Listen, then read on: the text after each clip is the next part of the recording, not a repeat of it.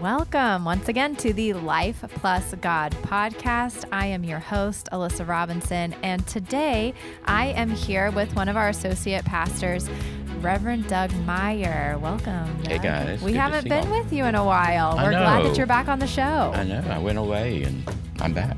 Yeah. All right. So today, the big faith question that we're going to explore, maybe answer, maybe not, is how should I pray? And I already want to make an amendment to that because I don't really want to think of it as rules and guidelines of how you should be praying. So let's say, how could I pray? Let's open up the possibilities the whole 9 yards. I of like prayer. Because what I'm not trying to do here is be prescriptive and claim that Pastor Doug is, the thought leader in prayer and that he's going to tell you exactly how to do it. That's not what we're trying to do here. Yep, exactly. So let's dive in. All right, Doug, I want to jump right in on a personal level. Okay. What is your relationship with prayer right now? Right now, as in today. Okay. It's kind of winky right now. I'm on a bit of a spiritual desert journey of, I call it wandering and wandering, and just trying to get my head around the connection between what I think about prayer, and for me, then that means I need to think about what I think about God. Mm-hmm. Because for me, prayer is, it's kind of like breathing. It's just this ongoing relationship I have with God. And so I play tug of war around the issues of like certain kinds of prayers. And, as pastors, we're called upon to pray a lot. We're always supposed to have a spontaneous prayer in us for anything, every time, you know how it is in meetings, who's going to pray? And there's just kind of this assumption that we are dialed in and tuned in and ready to just go for it. And not only dialed in, but like it's expected that you're eager to do so. You are eager to jump in. I want to be the person to pray. Yeah. And maybe even have, I kind of sarcastically call them the magic words, like the most favored words to God that'll perk up God's ears or what have you. And so, when you first asked me to do this, I was really kind of hesitant because of this attitude I have right now of how can I speak about something that I don't have figured out? And then a little bit of shame of, wait, I'm a pastor. Shouldn't I already have this figured out? And since I don't, what's it matter what I think? So, but couldn't we say that about anything? Like why? I mean, can any of us truly claim we have anything in this life figured out? No, but I think I wish you could hear sometimes assumptions that people have of pastors, especially related to faith questions, biblical questions, faith practices, that there is, it's kind of like an application, an assumption that, oh, you went all the way through graduate school, you did all this, you've been doing this all your life. Don't you have it figured out by now? Yeah. So like your purpose as my pastor is to help me figure it out. And that means you need to have it figured out. Exactly. Where like the real calling of pastors and shepherding is to walk alongside people. Yeah. Exactly. And, but that's not a widely held belief. A pretty widely held belief is you have it all figured out. I can dial into you and you'll give me, the answer. There are people here and others in my life who have given me a really wide lane to feel comfortable and say, right now I don't have it all figured out. I have it other times in my life. I thought I had it all figured out. And right now, not so much. So can you put a little bit more description around, like, what is it about prayer that you don't feel like you quite have your finger on right now? Well, so I'm going to just wander for a minute, okay? As Karen says, process out loud. So for me, prayer is a conversation with God. And who am I in relationship to God to ask God to do special favors? And this God of the universe is so inconceivable and immeasurable for me to ask, a favor or ask blessing upon or ask this upon. I feel like I'm not worthy. I feel like God's got bigger things to worry about. When it starts to feel petty. It does. It feels like here's a list of things, God, I'd really appreciate if you take care of these today. Kind of like me on my day off. Hey, it'd really be good if we checked back in later and you had this handled. And then I get way up in my head and I get thinking about God and the universality of God and the galaxies of galaxies of God, and think, who am I to think that I say, hey, God, and God goes, yes, how can I help you? And then I read Scripture, and Scripture seems to be pretty directive about being speaking to, as Jesus would say, my Father. And so I get just twisted all around. And so maybe the thing I do is the thing I probably shouldn't do, which is I just don't pray for a while. But probably I should say, God, I'm really struggling with this. And just see how that evolves. See, I wonder if there's a different way to look at prayer, because when I used to have a similar definition to prayer of it's a conversation with God. And I think that that's how it's always been described to us, right? Growing up in the church, they're like, all prayer, you don't need to be intimidated by prayer. All it is a conversation with God. And yet God's never talked back to me. And so in my prayer time over the past, I would say, 3 or 4 years, my definition of prayer has changed. And what you were describing of like this immeasurable, expanding universe that is God that we'll never fully understand, my prayer practice has become, I want to tap into that. Yeah. Like I want to feel that. And it's not necessarily a conversation. Maybe there aren't even words involved. I'm not asking for anything. I see benefit in that for some people, but I'll say like my prayer life is not centered around asking for things, praying for other people, or asking for resolution in any way. Yeah. My prayer life is just silence and solitude and trying to feel the energy of Christ. Right. And I think that is prayer. Some people would call it more meditation. But it's really changed. I feel like when I walk, and I don't do it as often as I should. I'm not going to claim, hey, I start every morning with a 30-minute meditation of silence. No, I don't do that at all. I find that when I am able to do that, it completely changes my empathy meter. It completely changes my openness to the world around me. It changes my interactions with people throughout the day. And none of it felt like, I'll use air quotes, a conversation with God. Right. So because I cut you off. I'm sorry. No. Like a conversation, I think we would make assumptions that a conversation, there are two, it's a dialogue, right? There's two people and you're both talking and one will stop and the other start and so forth and so on. And man, that would be cool. Probably a little scary. God say, hey, yeah, what's going on? But where I guess I find myself is like I do that. I will every morning. I take a walk every morning with the dog. Every night with the dog. And I try to just be attentive to the world. Like right now, we have 5 crows that live in our neighborhood, and they talk to us and to my dog, and they squawk and he barks, and it's just a really funny thing. And that might be cool if that were God, who knows? But, I'm comfortable experiencing God's presence in things like art and painting, music, conversation. The energies that come together in those moments seem otherworldliness. And that by that I just it's transcendent.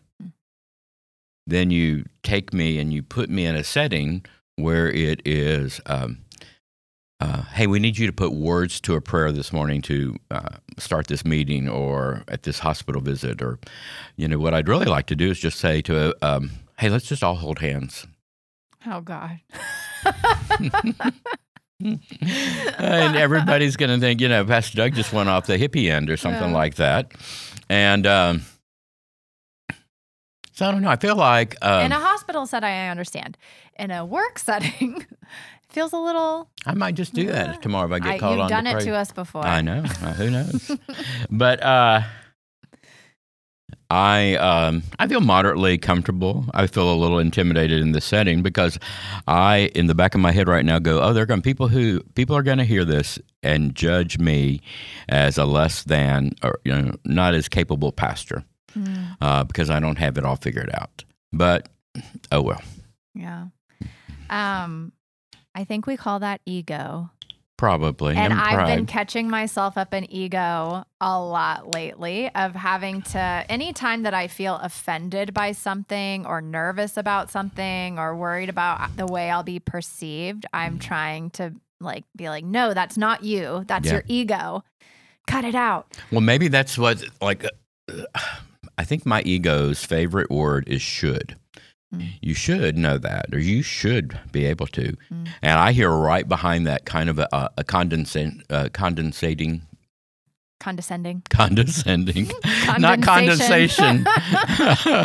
The condensation. The condensation of shame. It sounds like anyway. A lot of rules that probably my ego has made up to keep me in check or something. Yeah. So you mentioned you're in a little bit of a spiritual desert right now, which thanks for saying that. I'm sure there are plenty of people listening who are in the spiritual desert. I've been in a weird desert for a long time that have a little oases here and there. But yeah, it's an odd time.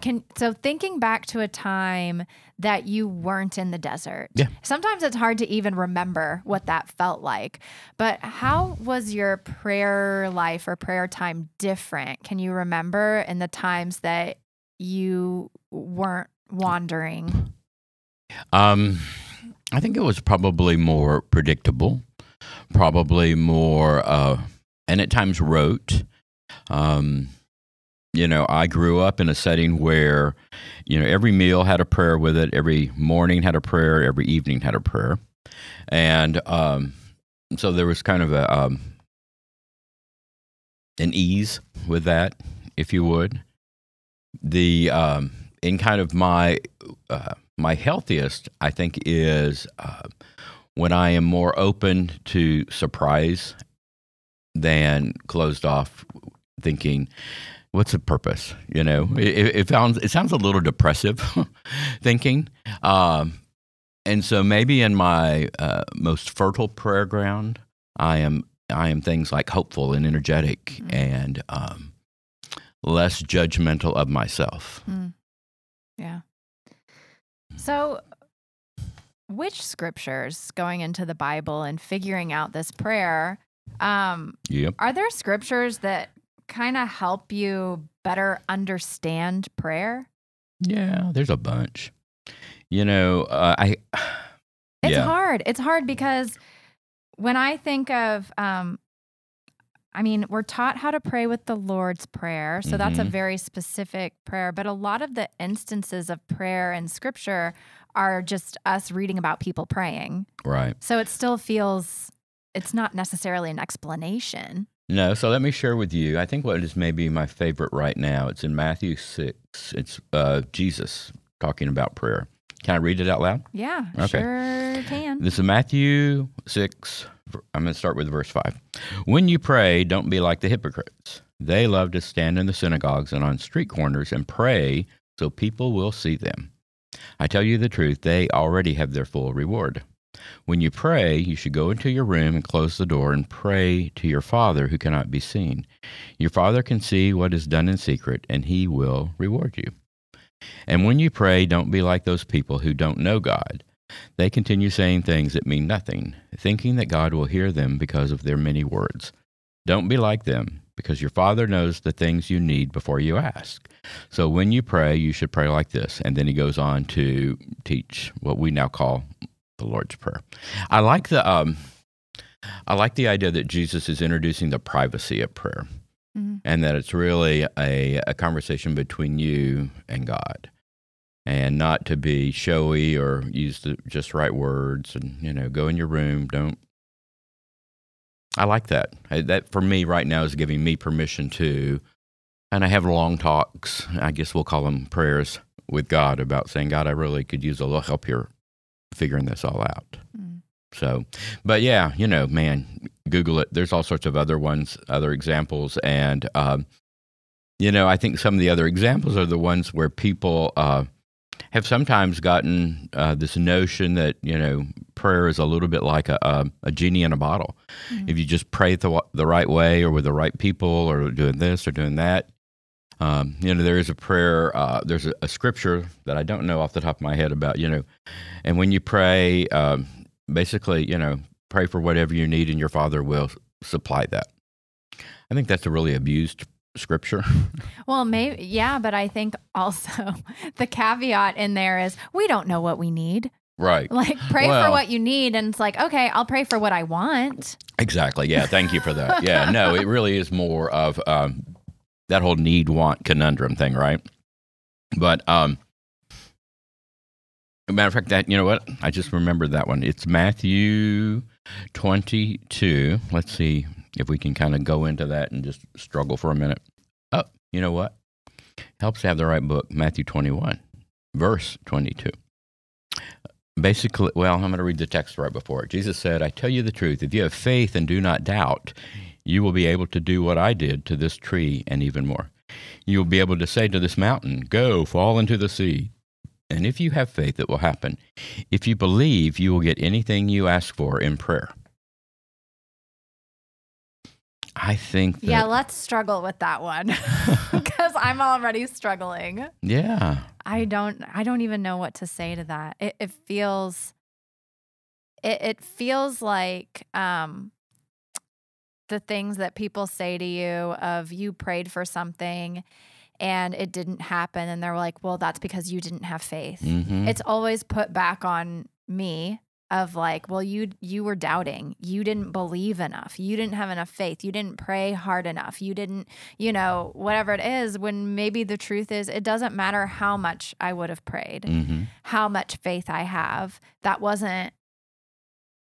It wasn't ever going to happen. Right. Yeah. No, I think it's and probably just dropping it in like a little bomb here is not very useful, but. Why would Jesus say that? I don't know. That's why I wish I had studied it longer to find out what's the full context of that. But I think it's more about your individual relationship and faith than it is this measurable thing. If you believe, you will get anything you ask for in prayer. Gosh, I don't know. Those are the things that really confuse me. So it's kind of like you mentioned already is like the wish list, and you do it right, God will answer your prayer. Or even the scripture that is probably the most famous scripture about prayer that if you thought I was going to look up exactly where it is in the Bible, you're wrong because I didn't.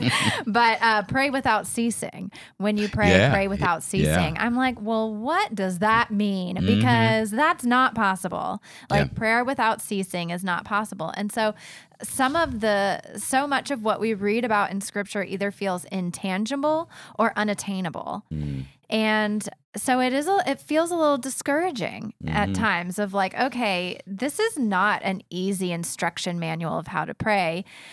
What you started with, where Jesus was leading up to the Lord's Prayer of like, hey, that I totally vibe with that. Matthew of like, 6. Don't be showing off. Don't be a hypocrite. Don't be out in the street. Don't use all of this flowery language to try to make yourself sound like you're pious and you're closer to God and all of these things. Do it privately. And I'm like, yeah, I love that. And then giving us exact words. And it's almost as if Jesus was like, hey, try this. Like, exactly. Yeah. If you're looking for words, here are some helpful words to get you in the right headspace. I'm like, yes, perfect. That's exactly what I need. But then a few chapters later for him to be saying, hey, just believe and your prayers will be answered. I'm like, wait a second. What's going on here? Yeah. It's confusing. It is. And I think Yeah, that's a great word for it. It is confusing. And I think the best I know I can do is just keep trying. And I say that, and I need to just put a little hypocritical mark over here because I know that's what I should do, but my practice is frequently, if it's really hard, I don't understand it, I step away from it for a while. Mm. And probably if somebody were to come in and ask Pastor Doug advice, he would say, just keep walking, keep trying, keep walking, keep trying. And I think that's maybe what I want to believe that's what the Pray Without Ceasing is about. Mm. That it's, I've always interpreted that as relational. And that, rather than have a template for your prayer, that it is fluid and like breathing, that it's just, for me, prayer is conversation with God. And not necessarily verbal, but just this attentiveness, awareness of God's presence.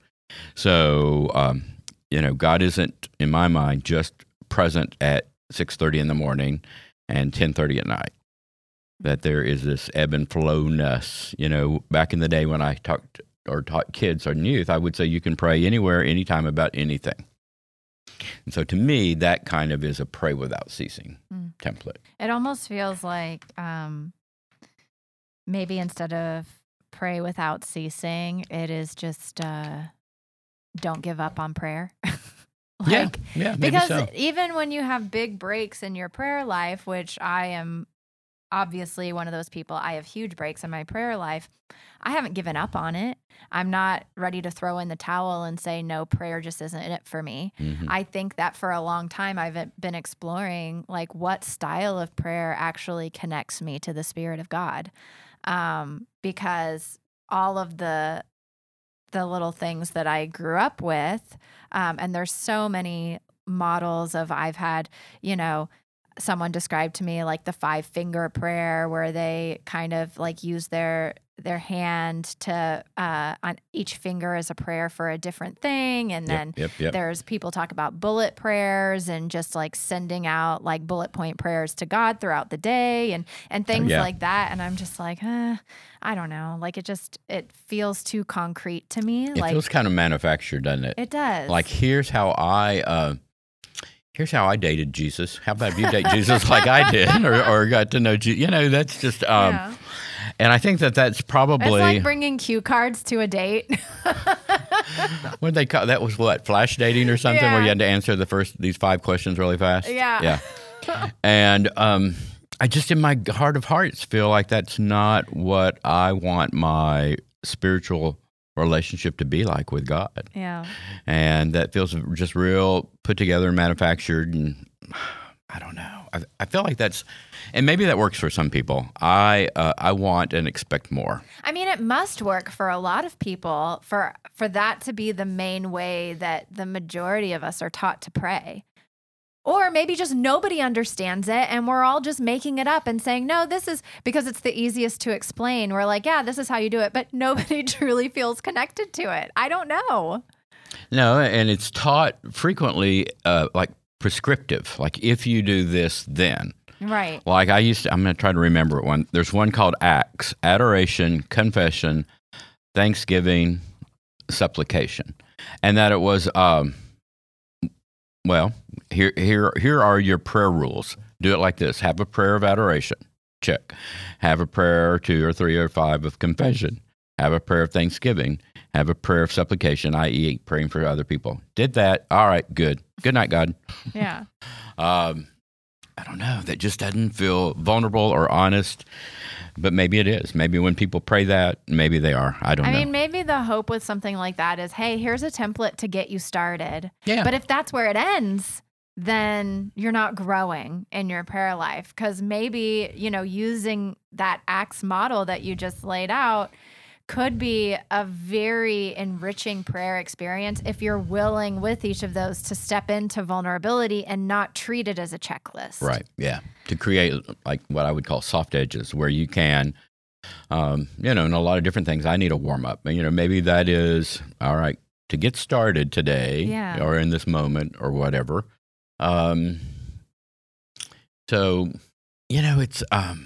it is one of those things, though, that I think is deeply personal. And so who am I to say to somebody else, your way isn't right? Mm-hmm. If it's working for you, great. Yeah. But also to that end, we do a lot of communal prayer. Mm-hmm. So there's the pray in private, your own way, in your house. Right. God gets it. Yep. Whatever. But then we do, like you said, opening a meeting with prayer, opening a Bible study with prayer in the worship experience where we're all praying together. And that's always felt a little odd to me because I do view prayer as a very private thing. And so group prayer has always felt a little uncomfortable to me. Yeah, I find myself at times, like if I'm praying, so here's some of the settings. Like if a pastor is present, a pastor will get called upon to open a meeting with a prayer. We have the pastoral prayer in the worship service. And frequently I find myself saying words in my prayers that I then wonder, well, where did that come from? How far back down in my recesses? Because for instance, I'm a big believer that God is ever present. But yet I will pray frequently, God, thank you for your presence today, as if maybe God wouldn't be present today, And I think that, for instance, that's a whole nother subject about praying and around healing, because that's, when I make hospital visits, I pray with people that we will find peace and strength. And I know that probably people right now who are listening are like, well, wait, you're supposed to pray for healing. Yeah, I think you are, but I think God already knows you need healing. Mm-hmm. So that's another struggle thing. How, when I pray, am I telling God things that God didn't already know? Yeah. Is any of this news to God? And you just preached a few weeks ago on the man who was lowered, the paralytic man who was lowered through the ceiling, through the roof to be touched by Jesus for healing, and like the faith of that. And I think a lot of people take that story and say, okay, this is why we pray for healing. If we have enough faith, Jesus says we will be healed. Mm-hmm. And it's just hard to wrestle with because have been very open about my diagnosis with MS, and I've had so many people say that they're praying for my healing. I've had people ask that they can lay hands on me for healing. And in the beginning, I was uncomfortable with it, but I was like, okay, like that's fine. And so people would touch me and pray over me and all of this stuff. And then it just got to the point that when people would ask that, I was like, no, thank you. I don't want that. Like it feels empty. It doesn't feel like what I should be praying for. It feels selfish, honestly, for me to pray for my own healing when so many people in the world are suffering so much more deeply than I am. And it started to feel icky. Like I didn't want people to pray for my healing anymore. Right. I don't know. I don't have anything to put around that except I will say, like, I in the beginning I prayed for my own healing, but now I haven't prayed for my healing in a really, really long time. Yeah, no, I get that. And I, where I am now is when, like, around the word healing is coming to understand or support the notion that healing isn't always that it goes back to the way it used to be. That healing is kind of a new path. And that, when I ask for, healing, I don't know. I think I need to find a new word than healing because it doesn't connote what I think in my mind somebody who needs to be or seeking healing is how do I live new and differently with what I'm facing? And maybe a disease or something goes away. I don't know. It's there's a lot of questions around that, I think, and then the assumption that you've heard this, I know before of wow, the test came back and the tumor was gone, but the guy next to me, the test came back and the tumor wasn't gone, and both prayed equally hard. Right. How do you answer that, right? And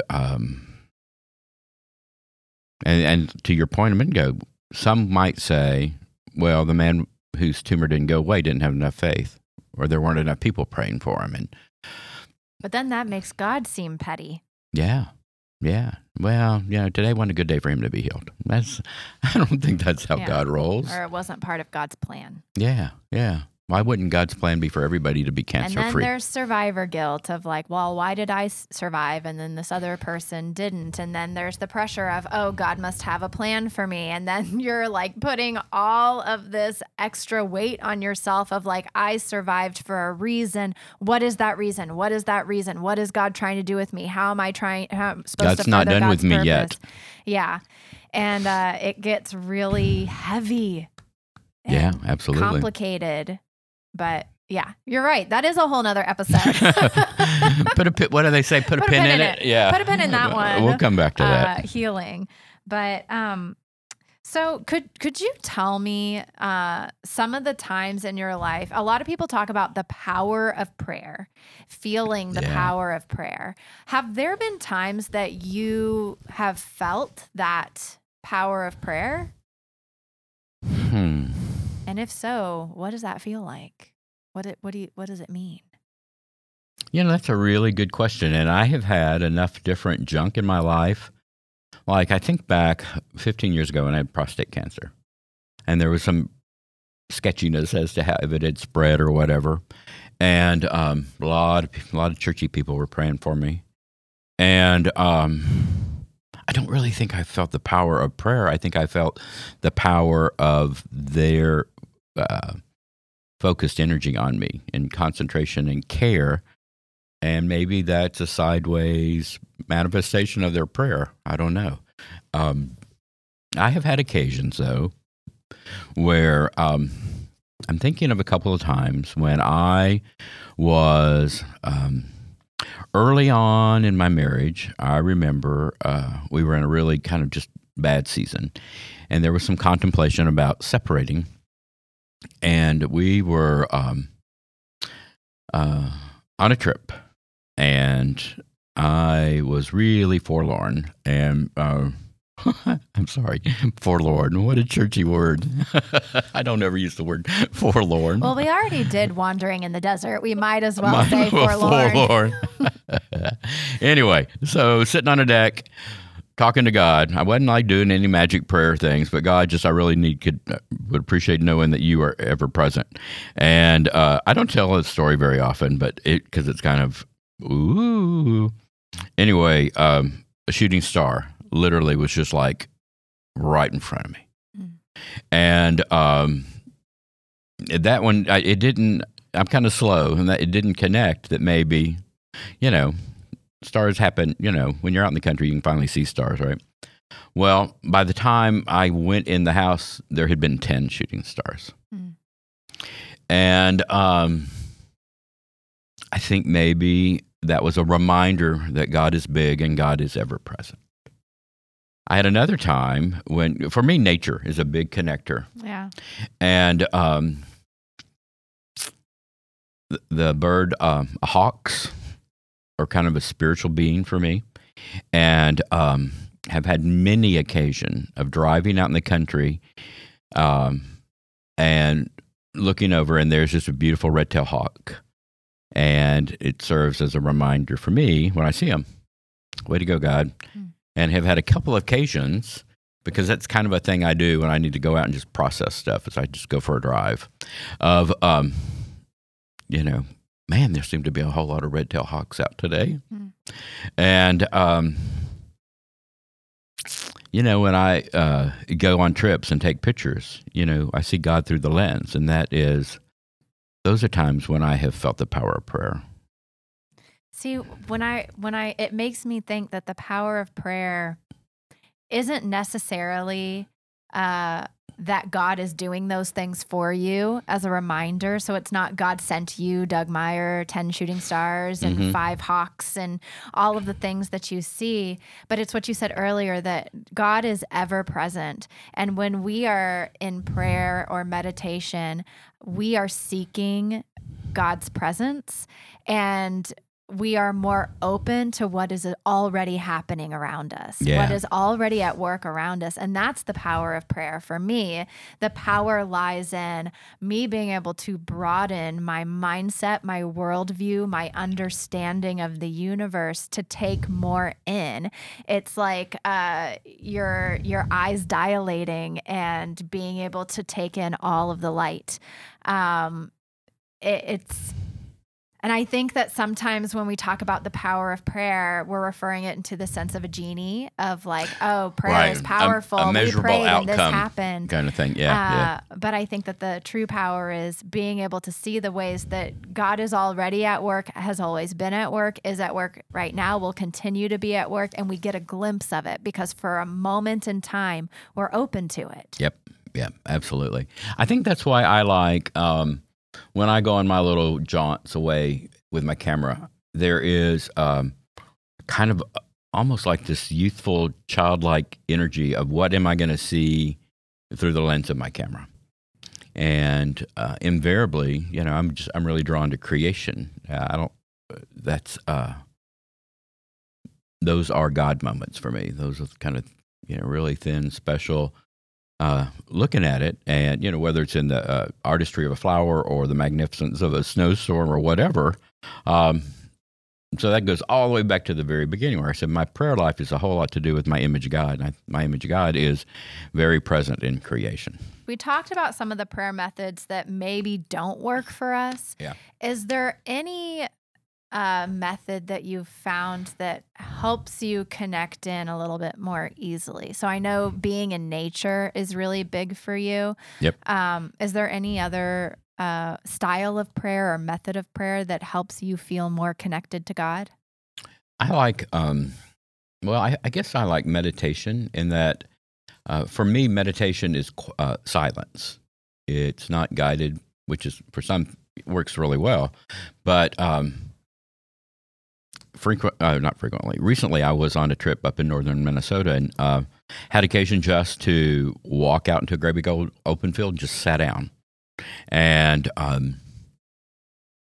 breathing in, breathing out, looking, those are very useful for me. I have a friend that gave us a Tibetan prayer bowl. Are you familiar with those? Mm-hmm. Yeah. And every now and then we will get that out and just kind of create in our den a quiet place. And when you tap the edge of that, it has such a pure tone, and trying to stay with the presence of the tone all the way until you can't hear it anymore. There is something about that. It's very centering for me. Other prayer methods, I don't know.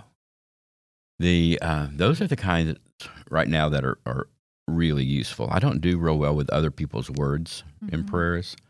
I can't own those. I mean, they're beautiful, and I appreciate the artistry or poetry behind them, but that doesn't do it for me. Yeah. I think that for me, when I am in a place of verbal prayer, starting with gratitude is really helpful. And my therapist helped me find some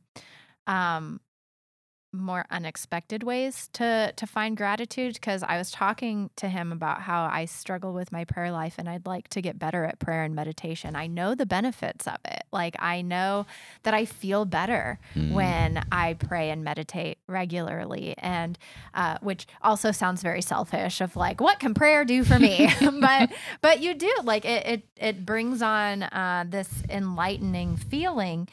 And one of the things that he told me is like, well, you're pretty active. You like exercising. I used to be anyways. So he was like, while you're exercising, say that I'm grateful for this. I was doing kickboxing, and he was like, when you punch the bag, say, I'm grateful for this hand that allows me to do this activity. I'm grateful for my shoulder that rotates when I need it to, all of these things.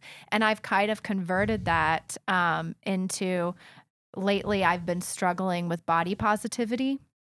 And I've been reading a lot about how, like, especially for women, and I know men struggle with body positivity too, being grateful for the parts of your body and their function as opposed to what they look like. And say, I'm grateful that I have like a round tummy that has nourished me and fed me well. I'm grateful for my feet that keep me stable on the ground. I'm grateful for my arm flab.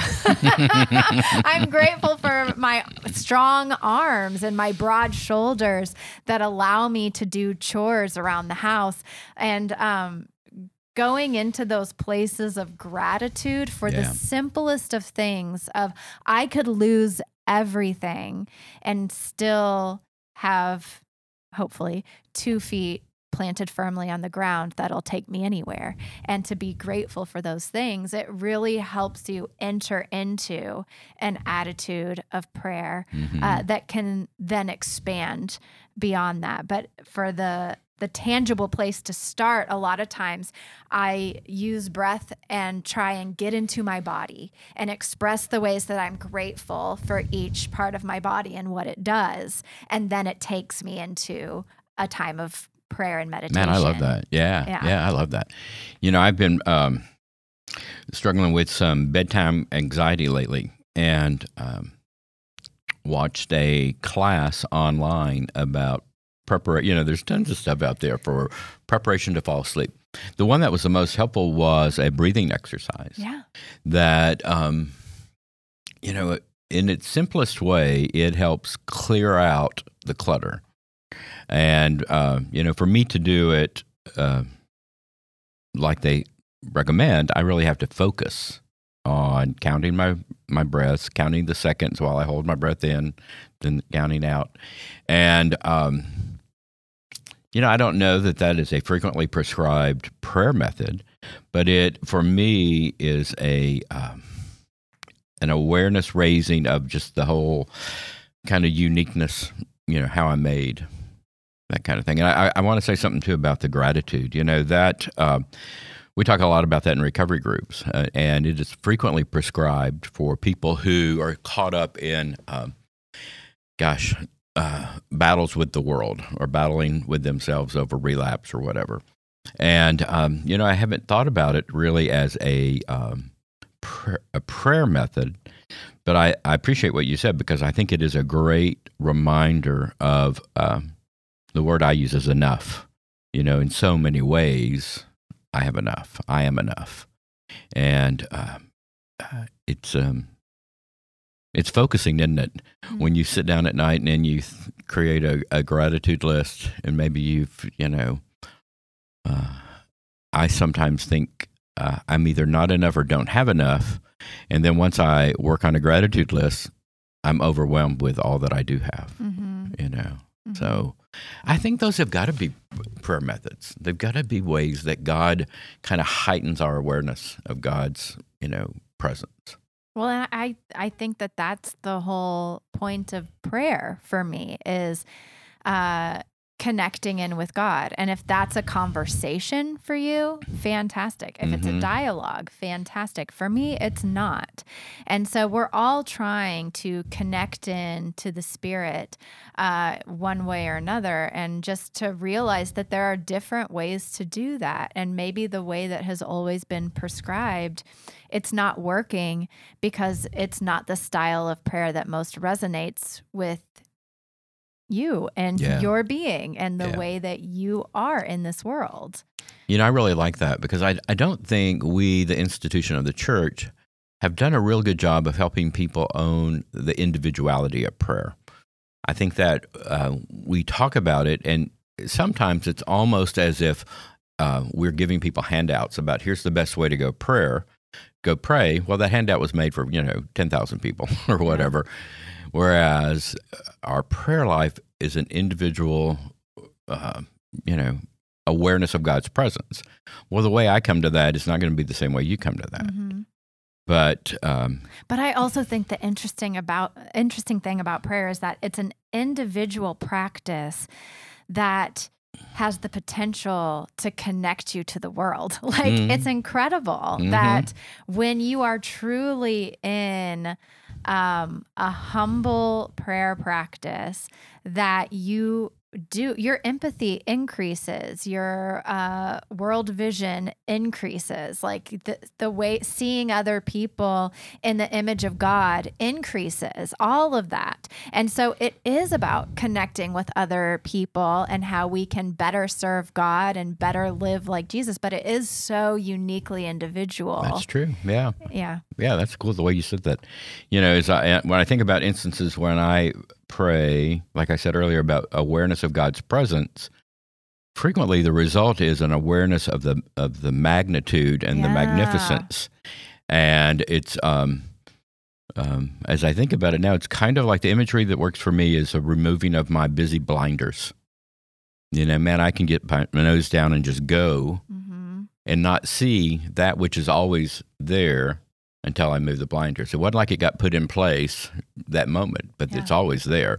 Oh, man. It's like the new pictures that came out from the telescope that we're seeing clear images of the universe for distances we've never seen before, at a level we've never seen before, at a resolution we've never seen before. And you're just looking at this, like zooming in and zooming in and zooming in on the like infinite expanse of the universe. And it's just so, like, I get goosebumps thinking about it, like chills and awe and all of these things.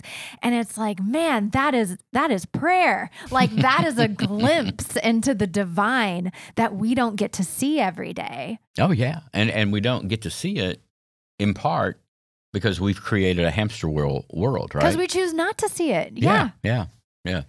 All right. So man, big stuff. What advice would you give to someone who just listened to this whole episode and they're like, oh, you weirdos? No, that they really want. They want to tap into a prayer practice, but they're having trouble getting started. Maybe the old tropes that they've always been fed haven't worked for them. Yeah. Like, what advice do we have for people who are really seeking prayer growth and connection? Well, I think a couple of things. Let's give them a little menu. I think it would be helpful if they went and read Matthew 6 and just thought about and felt affirmed that, you know, when you pray, go be quiet. Go, it says in verse 6, when you pray, you should go into your room and close the door and pray to your Father who cannot be seen. Okay, so I think that's probably pretty easily achieved, right? Whether it's in your room or your car or the bathroom and the kids are screaming, whatever. So what I take from that is a set apartness. Find a time and a place, make a time and a place, and just sit and be present. And, you know, maybe to your point, if you want some practices, some tactile experiences, make a gratitude list. All the way down to, you know, man, I have, you know, green beans in my pantry, and I have a dog that loves me unconditionally, and probably just breathing, just, you know, like we just said, like go online. I think that's called the Webb, James Webb Telescope. I thought you were talking about the internet. The internet? Do they still call that the World Wide Web? I think it's called the Web. I think it's called the Web. Give me a break. So, you know, find what is it that draws God's presence to you? Is it a lit candle? Is it nature? Is it the fragrance of a flower? You know, give yourself some room to experiment. You know, maybe it's a great glass of wine. Just you know, what are the senses? See, touch, taste, feel, hear. I don't know if I got them all. And then just give yourself a lot of grace. And, you know, don't expect, you know, don't create a thing, well, if Doug had this or Alyssa had that, I must not be doing it right. No, just be gentle with yourself. And, I don't know, go for a walk and just look around and see if you can hear some birds. Yeah. That's what I was going to say. The biggest thing for me is like, no judgment, no self-judgment. And if you find yourself judging yourself on accident, just say, oh, okay, all right, I'm going to stop doing that and let it go. Because I think that is what inhibits us is we get in our own heads and we're thinking, am I doing this right? Am I accomplishing what do I want to accomplish? I want to, and I think that another thing that this sounds like super hippy dippy, but I found it to be super helpful when you do get to the point of wanting to do a silent practice or anything like that is set your intention for that time. What do you want to feel during that time? And maybe like what I need is I really want to feel peace. Mm-hmm. I want to feel content. I want to feel, and then make sure it's not like material things. But I think that when we set intention for our time of, I want to feel joy, then we, our brain kind of hones in on that feeling. And, like I said before, the power of prayer happens, and that power is our eyes are opened to what's already there. Yeah. That God is always providing. Well, and maybe be realistic too. Like, it's probably not realistic if you're just now beginning to breathe into prayer that you're going to go on a prayer retreat and be all focused all weekend, or, maybe, I don't know, 5 minutes. Yeah. Or I've heard of people who kind of beat themselves up when they pray at bedtime and fall asleep. Yeah. Well, I think that's probably all right. It seems like that kind of helped you relax and you fell asleep. Yeah. I think it's all cool. Well, and on our website at tmumc.org/prayer, we do have prayer practices to try that are like 5-minute prayer practices. So we list out, Lectio Divina, breath prayer, centering prayer, a few other things. We even have like a holy yoga session on there, like all sorts of stuff that you can kind of experiment with and figure out, what is my preferred prayer practice in my quiet time alone. Well, that was a great word to use, I think, in this experiment. Don't do that which you begin to have a sense that is working. And, if it's just uniquely you, man, embrace it. Yeah. You don't have to do it like everybody else does it. No. Yeah, because for you, prayer practice is slapping paint on a canvas. And that's something that I would never feel connected doing that because it doesn't appeal to me. Yeah. But that's a big thing for you. Absolutely. Yeah. And again, I think it goes back to that. I feel the most alive when my senses are alive, and so color, the interchange of color on that, and that I'm directing that, that's a way cool experience. Yeah. All right. Thanks, well, hey, Doug. this has been kind of fun. I think that there's a great value in creating a space where we can contemplate and consider who we are and how we relate to each other and to our faith. So thanks for helping create that. Yeah, thank you for coming back on, and I hope to have you in more episodes soon. All righty. The Life Plus God podcast is hosted, written, and produced by me, Alyssa Robinson, and sponsored by Treach Memorial United Methodist Church in Flower Mound, Texas. If you live in the Flower Mound area, I invite you to stop by and see if Treach could be your church family. You can learn more about all of our programs and events at tmumc.org. Next week's episode will be brought to you by Men in Progress, a monthly podcast series hosted by the United Methodist Men of Treach to explore challenges faced by men.